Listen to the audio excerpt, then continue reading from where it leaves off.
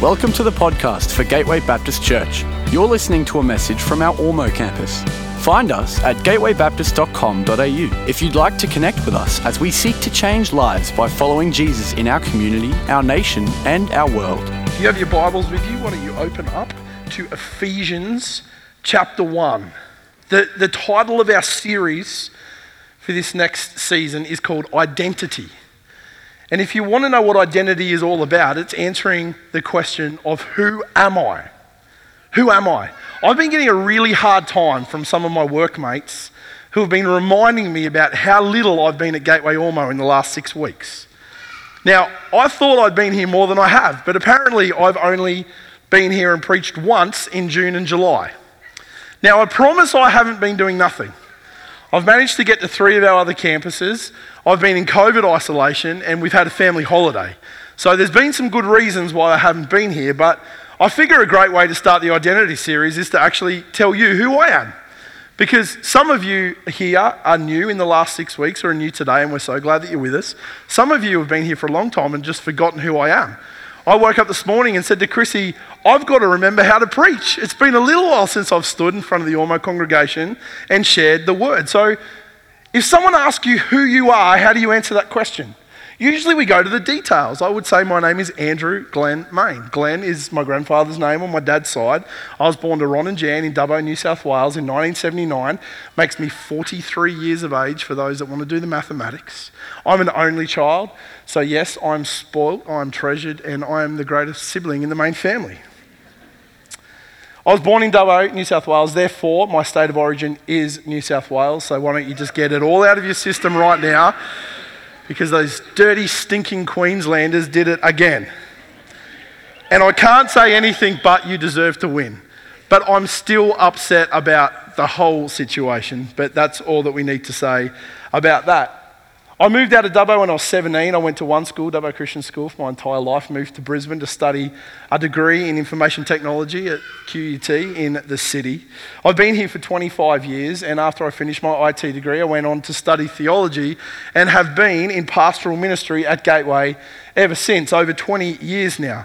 Most people ask me what I do, and it depends on who the audience is as to how comfortable I feel sharing that. Because I'm not ashamed at all about my profession, but I find that in some social settings it's not the easiest conversation point, and some people find it very awkward when they find out they're talking to a pastor. Apparently they think that I'm going to start handing out tracts and trying to slay demons in them or something. I'm not sure why.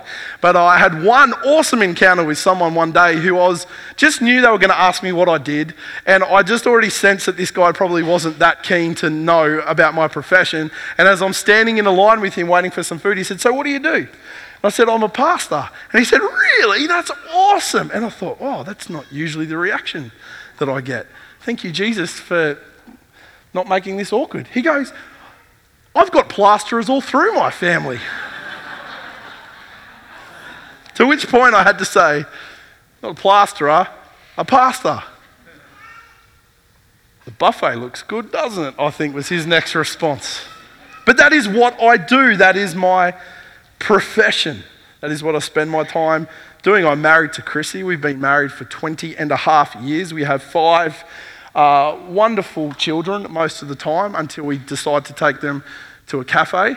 And then they become less than wonderful. I don't know why. But they're just 5 beautiful, wonderful children. My son Eli made his guitaring debut in church this morning. So I don't know where he got his figure from, because it certainly didn't come from me, because I am just a bald, muscly, super fit, footballing superstar. Outside of that, they're just all the facts and details. I love my sport. Now I'm at the age where I love watching my sport. I'm a bit of a card shark, a 500 champion amongst my circle of friends for at least 10 years now. I enjoy my food and I enjoy my friends, and I love being part of Gateway Ormeau. That is who I am. How would you answer the question, who are you? You know, when we're asked to prove our identity, and I work in a world where at times I get the privilege of standing with people as they make marriage vows to each other and doing other things where I have to sign off and prove someone's identity. And it's pretty much the same questions that I've just rolled through. What is our history? What is our origin? What is our family makeup? What is our age? Where were we born? Where do we now live? What gender are we? What do we do? What is our vocation? What's our educational history? And usually the final step of proving our identity is to provide some documentation that has an image of us on it. And once all of those things check, and once all of those things marry together, we are confident in someone's identity. At 19 years of age, I went to Canada on my first overseas trip. I was a little bit nervous about it, but back then were the days when you used to travel overseas and get things called traveller's checks. Who remembers getting traveller's checks? We didn't have credit cards that you took. You went to the bank and said, I'm going to Canada, can you give me $1,500 worth of traveller's checks. So I went and got those, got to Canada and went to cash my first traveller's check. So I actually had some Canadian money to use. And the guy said, no worries, give me the check, took my check, processed it, and then said, before I can give you the money, I need to prove your identity. Have you got a passport or a driver's license? And I gave him both and he looked at it and he goes, nah. So what do you mean, nah? He goes, that's not you. That is me. Nah, you had hair? Don't have hair. I said, no. We had this argument for about 10 minutes that the person in the photo was actually the guy standing before him, but he had all my Canadian money on the other side of the window. Thankfully, I finally proved to him my identity. You know, we fill in documentation all of the time that answers those questions, but when we really think about it, they are the things that become important to most of us in how we tell people about who we are. Because they answer these questions. Who is your tribe? How do we define our sexuality? How educated are we? What job do we have? What defines our physical attributes? And these things often become the most important things in our life because they're the things that we find our identity in. They answer questions like this: am I smart or not? Am I rich or not? Am I powerful or not? Am I known by others or not? Am I beautiful or not? See, the challenge with all of those things, though, is that there's only limited choice in many of them. Some of you here are just blessed and gifted academically. Who knows someone, because you'll never admit it, you're all humble, but who knows someone in their family that just rolls up to school, puts in minimum effort and rolls home with like top marks? Anyone got someone in their family like that? Does it just disgust you?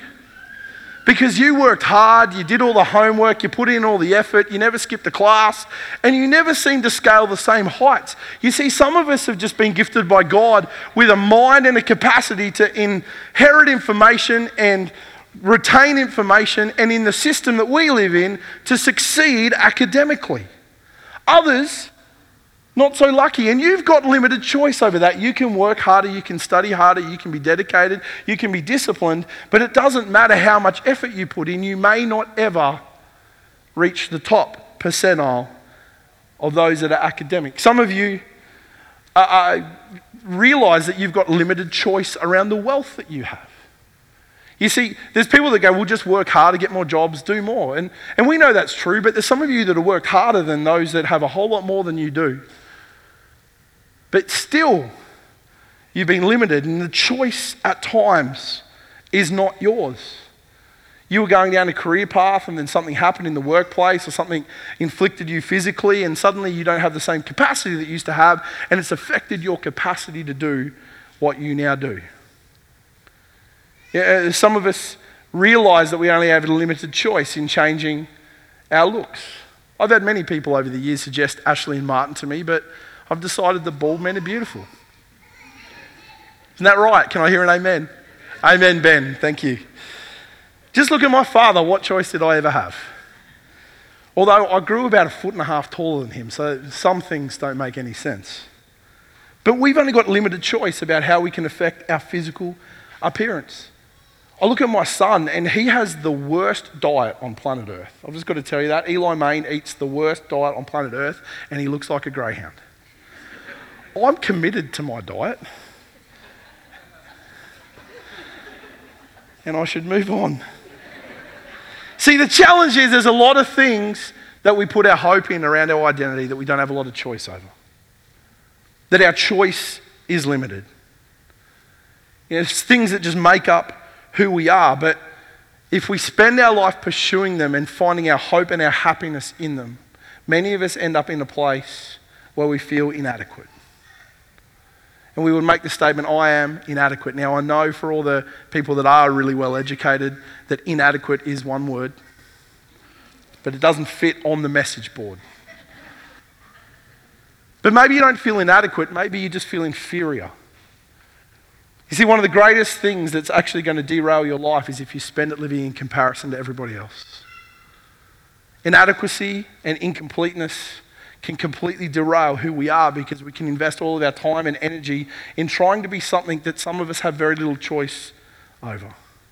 Maybe you just feel inferior or incomplete. Inadequacy, inferiority, incompleteness can rule us. And these things, if we actually allow them to be the main narrative in our life, can damage relationships. Some of us can become very caustic towards others because of our own sense of inadequacy. Some of us can invest huge time, money, and focus in trying to fix the things that we wish were different. Our own sense of inadequacy or inferiority or completeness can lead us to making reckless and damaging decisions in our own life, in our relationships, that can hurt not only ourselves but those that we care for the most. And our own sense of inadequacy, inferiority, and incompleteness can rip ourselves and others off from being able to experience us and the uniqueness that God has invested in us because we spend our whole life trying to be something that we're not, or something that we've compared ourselves to, or something that we've told ourselves, if I'm going to be somebody, I have to be like that. God will never compare you to anybody else. He will never compare you to anyone else. You know, the Bible invites us to find our identity in a completely different place. If you've got your Bible and you want to follow along, I'm going to read from Ephesians 1 from verse 3. It's going to be up on the screen. But the Apostle Paul writes this to a church in ancient Ephesus, and he says this: praise be to the God and Father of our Lord Jesus Christ. Now, to give you a hint, I've highlighted the bits that are the answer to today's question of what invitation do we have of where to find our identity. Praise be to the God and Father of our Lord Jesus Christ, who has blessed us in the heavenly realms with every spiritual blessing in Christ. For he chose us in him before the creation of the world to be holy and blameless in his sight. In love, he predestined us for adoption to sonship through Jesus Christ in accordance with his pleasure and will, to the praise of his glorious grace, which he has freely given us in the one that he loves. In him we have redemption through his blood, the forgiveness of sins in accordance with the riches of God's grace that he lavished on us. With all wisdom and understanding, he made known to us the mystery of his will according to his good pleasure, which he purposed in Christ, to be put into effect when the times reach their fulfillment, to bring unity to all things in heaven and on earth under Christ. In him we were also chosen, having been predestined according to the plan of him who works out everything in conformity with the purpose of his will, in order that we, who were the first to put our hope in Christ, might be for the praise of his glory. And you were also included, say it, in Christ when you heard the message of truth, the gospel of your salvation. When you believed, you were marked in him with a seal, the promised Holy Spirit, who is a deposit guaranteeing our inheritance until the redemption of those who are God's possession, to the praise of his glory. This is an incredible piece of writing from the Apostle Paul, filled with many superlatives and much praise and much adoration of God, but it makes a very, very powerful point and a very pertinent invitation for each of us. It actually invites us to find our identity not in the people that we hang out with, or how physically beautiful or capable we are, not in what we do, not in how educated we are, not in our how we identify personally and physically, but it invites us to find our identity in something much greater, in Christ.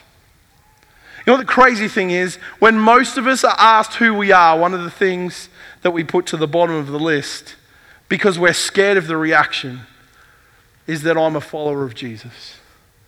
And Paul says, actually, I want to elevate that to the most important place. Because the thing that matters more than anything is who you are in Christ. Because in Christ isn't just about your genetics. In Christ isn't about your ability or your capability. In Christ isn't about how hard you work or how hard you've worked or how lucky you've become or how poor or rich or smart or not smart or educated or not educated or powerful or powerless you are. In Christ is a whole new designation that gives you an identity and a purpose that is much greater and much deeper than anything that you can find anywhere else. And so Paul invites us to base and find our identity in this very, very powerful concept of being in Christ.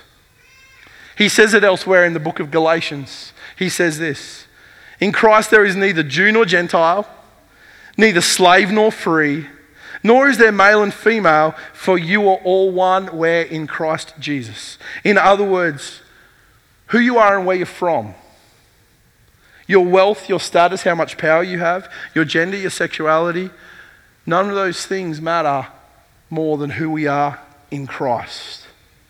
All those dividing barriers that we've created, all the things that we've compared ourselves against to others, all of the things that we've allowed to become not just the definition of who we are, but the pursuit of who we are now suddenly pointless and powerless in light of who we were invited to be in Christ. And so Paul says to the church in Ephesians, I want to invite you to find your identity in Christ. And in doing so, he makes some really powerful statements. And why don't we just do a little Bible study for a moment to unpack a few of these concepts. The first thing he says in verse 3, praise be to the God and Father of our Lord Jesus Christ, who has blessed us in the heavenly realms with every spiritual blessing in Christ. Paul says this, you are blessed.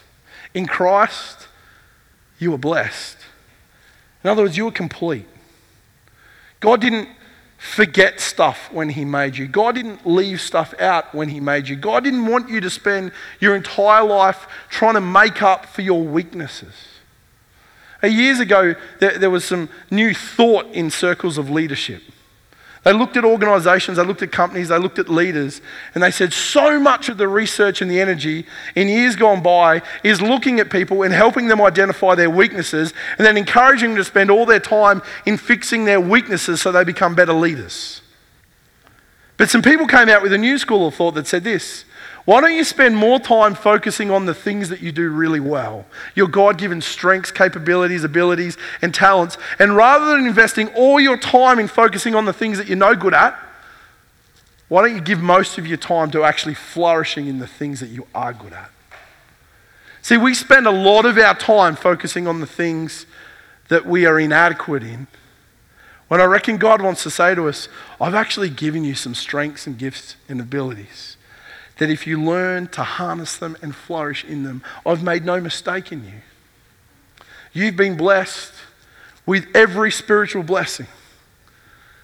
And so rather than spending our time focusing on what we're no good at, why don't we actually start embracing the things that God's gifted us in and flourishing in those areas and finding our hope and our purpose in them.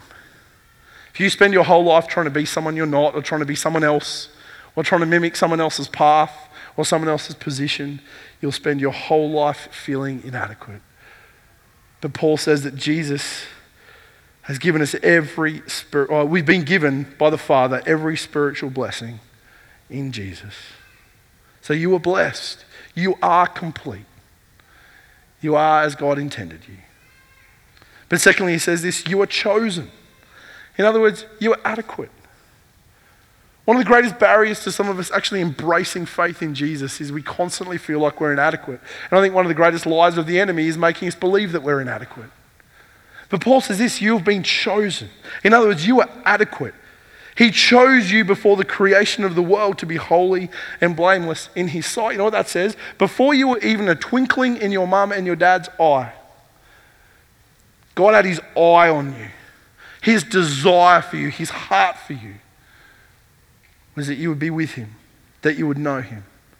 You know what, I reckon people have spent a lot of time in this passage actually focusing on some of the wrong things and arguing theology when we've actually missed the gold of what it wants to tell us. And it's this, that God loves you so much that he desires nothing more for you to be part of his family. He's chosen you to be part of his family because he chose us in him before the creation of the world. to be holy and blameless. And inside, the third thing he wants to say is this: you're invited to be part of his family. Paul says it like this: in love, he predestined us for adoption to sonship through Jesus Christ in accordance with his pleasure and his will. Now let me just stop here for a minute and focus on just the depth and the significance of those words. Paul wrote this to a church that was part of the ancient Roman world. And so when he writes these words, you've been adopted to sonship, we kind of just glance past them, move past them, and they sound like nice and fancy words, but what do they actually mean? If you go back to the original context, adoption was a very significant and powerful force that was at play in Roman culture. And Paul writes this with an understanding of the context and the culture of the listeners that would read it. You see, in the Roman culture, the power of the father was everything. And having an heir to your family really mattered. And the reason he says you've been adopted to sonship, we could change it because the heart of God is sonship, daughtership. But in the Roman world, for a father to appoint an heir that was a son culturally meant everything. And so if you didn't have a natural born heir to your family's inheritance and to your family's future and to the name of your family and to the location of your family, you could adopt a son into your family. But adoption was very different from the way that we might understand it. It was a very common occurrence for someone to adopt an heir to their family, to secure their family line. And the adoption ceremony, if you read about it in ancient culture, was done with incredible pomp and ceremony. It was done with a whole bunch of witnesses and a whole bunch of liturgy. And it was done because if anyone ever wanted to call into question the significance of that moment, there was a whole band of witnesses that could say, no, we were there in the moment where that adoption happened. It was a big deal. But what went with that adoption was even a bigger deal. If you were adopted into a Roman family, you took on absolute rights as the son. There was no question about who you were, where you came from. There was no question about whether you were seen as equal. You took on absolute rights as the son in the family. And you became a full heir to the inheritance of the family. In other words, you were written straight into the will as the one that would inherit the fortune and the future of that family. In a sense, as you were adopted into a family, your past was abolished. It was like you'd been born again.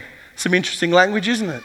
But you took on a new name, you took on a new identity, you took on a new family line, and anything that you carried from your past in that moment when you were adopted was left behind. Any debt that you accumulated, anything that you carried with you, it was a start over moment. But you know what's more significant? Is that once you were adopted into the family, you could never be disowned. There's suggestion that a Roman father could actually disown a natural born son. But once they'd adopted a son, that adopted child could never be disowned. Take that now to what we've just read in Ephesians. And Paul says this: you have been adopted into sonship through Jesus Christ, in accordance with what? His pleasure and his will. You know, there's a whole bunch of stuff we don't have a choice over that defines who we are. But God chose you. He chose you out of his pleasure and out of his will to be part of his family. And he says this: you have been adopted into God's family. You've been born again. You've started over. All that defined you or weighed you down, all the debt that you've accumulated, all the things from your past, you get a fresh start as part of God's family. You've been adopted and born again into his family. And now you have full rights as his kid. More than that, you become a full heir to the inheritance that the Father has. Your past is wiped clean, you've been born again, and you will never be disowned by the Father. This is a powerful statement Paul makes when he says that in love, he predestined you for adoption to sonship through Jesus Christ, in accordance with his pleasure and will. Don't ever lose sight of the power of that passage into your own testimony. God didn't have to. God wasn't obliged.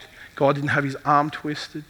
It was his pleasure and his will that chose to invite you to be part of his family. And for those of us that choose to be part of God's family, we'll never be disowned. We have full rights of the inheritance. We carry the family name. And we carry the identity of Christ. So you were chosen. God chose you. God thought you were worthy enough to choose you in all your brokenness, in all your pain, in all your dumb decisions. He chose you no matter how smart you are or how not smart you are, how beautiful you are in the world's eyes or how plain you think your appearance is. He chose you not based on how wealthy you are or how poor you are or what job you carry and what job you can't keep down, about how physically capable you are or how physically incapable you are. He chose you because he loved you, and then he blessed you with every spiritual blessing in Christ. And then finally, I'll get the band to come and join me. He says this: and you also were included in Christ when you heard the message of truth, the gospel of your salvation. And when you believed, you were marked in him. See, you were marked. You were marked in him with the seal, the promised Holy Spirit, who is a deposit guaranteeing our inheritance until the redemption of those who are God's possession, to the praise of his glory.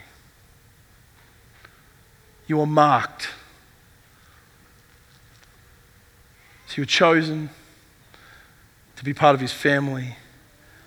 And then as he invited you into his family, as you believed, he marked you with his Holy Spirit. That is the deposit that he gives you, guaranteeing your inheritance one day when he returns. God has filled you with himself. Now, as we finish today, I want to give us a couple of ways that we can respond. I actually think there's some of us here today, and we've been talking about this a little bit through the week, and just to tell you and put it out there, we want to continue to find ways to minister to each other through prayer when we come together. It's one of the greatest gifts that God gives us. But there's something that holds many of us to our seats, because it's like there's always a vulnerability when we respond in prayer, isn't it? It's actually saying, well, God, I don't have it all together. I need your help. I reckon if we're all honest at times, we feel inadequate, we feel inferior, we feel incomplete. Problem is, some of us carry that so strongly that we actually orientate our lives around trying to fix that stuff. When God wants to say to you today, I want to give you brand new eyes to see yourself the way I see you. And the way I see you isn't that your identity is in what you do or where you're from or how much you've got or how smart you are or how capable you are. Your identity is found simply in who you are in me. I just believe this morning that as we engage with this, some of us have spent our whole life trying to form our identity around something we have no control over, when God just wants to invite us to a new place of finding our identity in something that he's already just given us and offered us.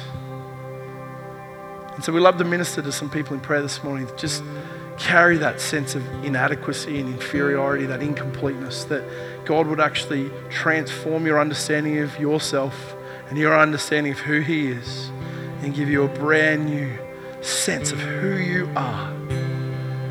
Someone says, who are you? You can give them all the detail and all the information, but the thing that matters most is, but I found my place in Christ, where everything makes sense. Actually, there's a second response, and so in just a moment I'm going to get us to all stand. We're going to sing, and I invite you, if you'd love, just some people to stand with you and pray with you. I know it's a vulnerable moment to take that step forward, but allow God to minister to you in this place. So when you walk out those doors today, you walk out just on a new trajectory with just God having ministered something different into your life that might transform the way you see yourself, the way you do your family, the way you approach your workmates. See, when we find ourselves in Christ, all of the damaging behaviours that come through inadequacy and incompleteness and inferiority start to get transformed into new behaviours that start to embrace who God's created us to be and the strengths and the gifts that he's given us, so we start to live out of that place. But secondly, the passage that I've read ends by saying this: you were included in Christ when you heard the message of truth, which is the gospel of your salvation. And the message of truth is this, that there's a God in heaven that loves you so much that he sent his son Jesus into this world to show you that he loved you. Ultimately, his show of love came through giving his life so that your past could be dealt with, so that your sins could be forgiven, and so your future and your inheritance could be assured in him. Jesus came, he lived, and he proclaimed a brand new way of living, a brand new kingdom that we're invited to be part of. A kingdom that has no end, that will go on forever and ever. But Paul says this: you've heard the message of truth, which is the gospel of your salvation, and when you believed it, you're marked in him with a seal. There is a moment for all of us. There's a moment of salvation when we say, Jesus, I've heard the message, and today I choose to make it my story. And maybe you're here today and you've never actually taken the step of inviting Jesus to become the Lord of your life. You know, you might call that becoming a Christian. You might call that putting your faith in Jesus.